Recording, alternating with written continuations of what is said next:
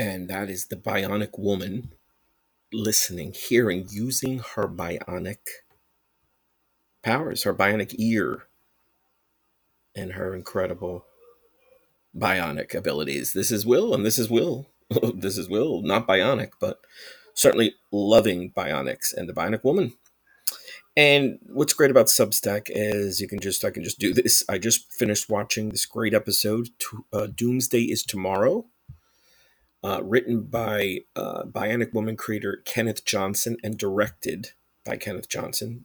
They called him Kenny Johnson actually, so I guess I'll call him Kenny as well. And Kenny crafted this two-parter. He wrote and produced and directed it. And there's many great epic episodes of both Bionic Woman and $6 Million Man. And if anyone knows me, they know how much I love Bionics. And I love $6 Million Man and I love the Bionic Woman. But even in the $6 Million Man, they had a lot of crossovers, the Bigfoot, the Fembots. But this one, and certainly the Fembots with Kill Oscar, is just a great one. It's one of my favorites. But this is definitely one of my favorites, and this is Doomsday is Tomorrow. It's basically, I guess, the best way or the most sort of descriptive way to categorize it would be to say it's 2001: Space Odyssey meets Doctor Strangelove. So Strangelove being a Doomsday, the H bomb, the atomic war, so forth, and of course Hal is the artificial intelligence that can beat us at our own game and certainly pose a problem, pose a real problem. And like in the episode, right at the end of the first part, it's a two-parter. Jamie says then it's going to be a duel between you and me, and instead of Hal, the computer, the AI is called Alex, the Alex 7000 instead of the HAL 9000, and obviously I'm sure it's Kenny Johnson's homage to HAL and to AI in general, and what is better or what is more well known than the HAL 9000. 9000. Of course, you have now Data from Star Trek, even the robot in Lost in Space, which predated the HAL 9000, which predated it by I guess about 3 or 4 years, and then you had androids, of course, and I mean in old Star Trek and Twilight Zone. I mean it's just a staple of sci-fi, but the bottom and artificial intelligence. But the bottom line to the little chat, and it won't go on too long.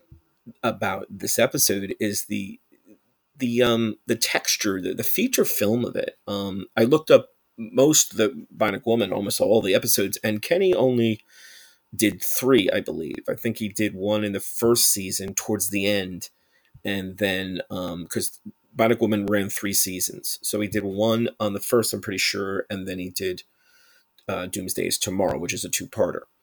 And it's just incredible. I just so recommend. I mean, you should really start watching $6 Million Man, because that was the first series, and then the Bionic Woman, Jamie, Steve's girlfriend, comes on and she becomes bionic. I'm sure most of you guys know if you're familiar with the shows, but with Bionic Woman, you can start at any series. This is season 2.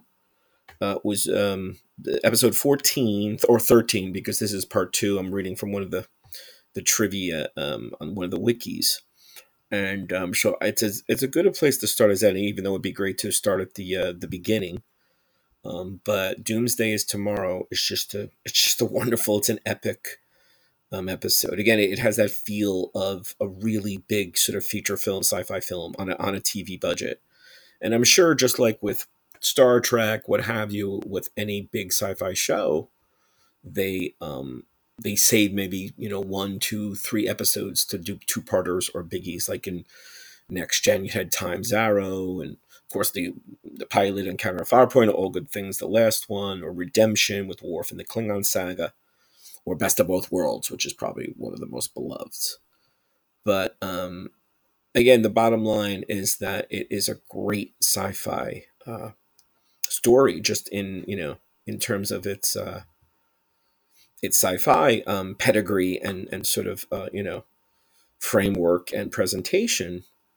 But in terms of Bionic Woman, it's it's just great. You'd have to, of course, make your own decisions and take a look, but I highly recommend. Again, there's a lot of places you can start in a series. You should always start at season one, or try to get your feet wet. But this is a really good introduction if you guys haven't seen it.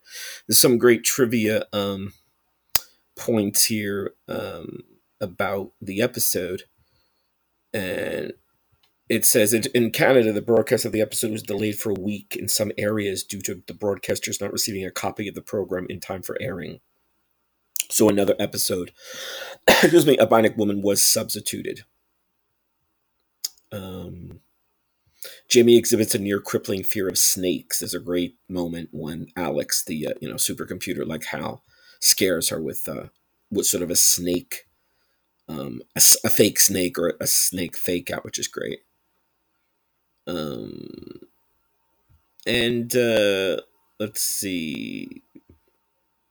And they're talking about just different little moments in the show, trivia, and maybe some bloopers or something about when she had to repair her leg. I don't want to spoil anything.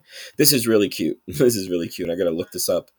In the scene in which Jamie removes a microchip from a computer panel and states, there you are, you little bugger. An outtake has Lizzie Wagner ad-libbing it as a joke. There you are, you motherfucker. This outtake was later edited into a gag reel, which subsequently found its way onto the internet. So try to find it. I might look it up later, I think. And then they even have a link of what Alex sounds like in German, what the Alex 7000 supercomputer sounds like in German. So there you go. You can see, the guy's voice, the actor's voice who does Alex is really good, and it has that HAL 9000 feel, sort of emotionless, but still stressing certain words and syllables, because if it was just completely emotionless and no stressing or emphasis on any words, it'd put you to sleep. That's like in Ultron with James Spader does that great, the Ultron voice and that entity, and it's so kind of weirdly robotic but still evil. But here you go. That is Doomsday is tomorrow from the Bionic Woman, and I highly recommend. Hope you guys watch and subscribe if you have not to Substack, to my Substack Sci-Fi Guy, freebie or paid people, and keep the messages and feedback coming. We love it. Live long and prosper. Go watch Bionic Woman. We'll see you soon.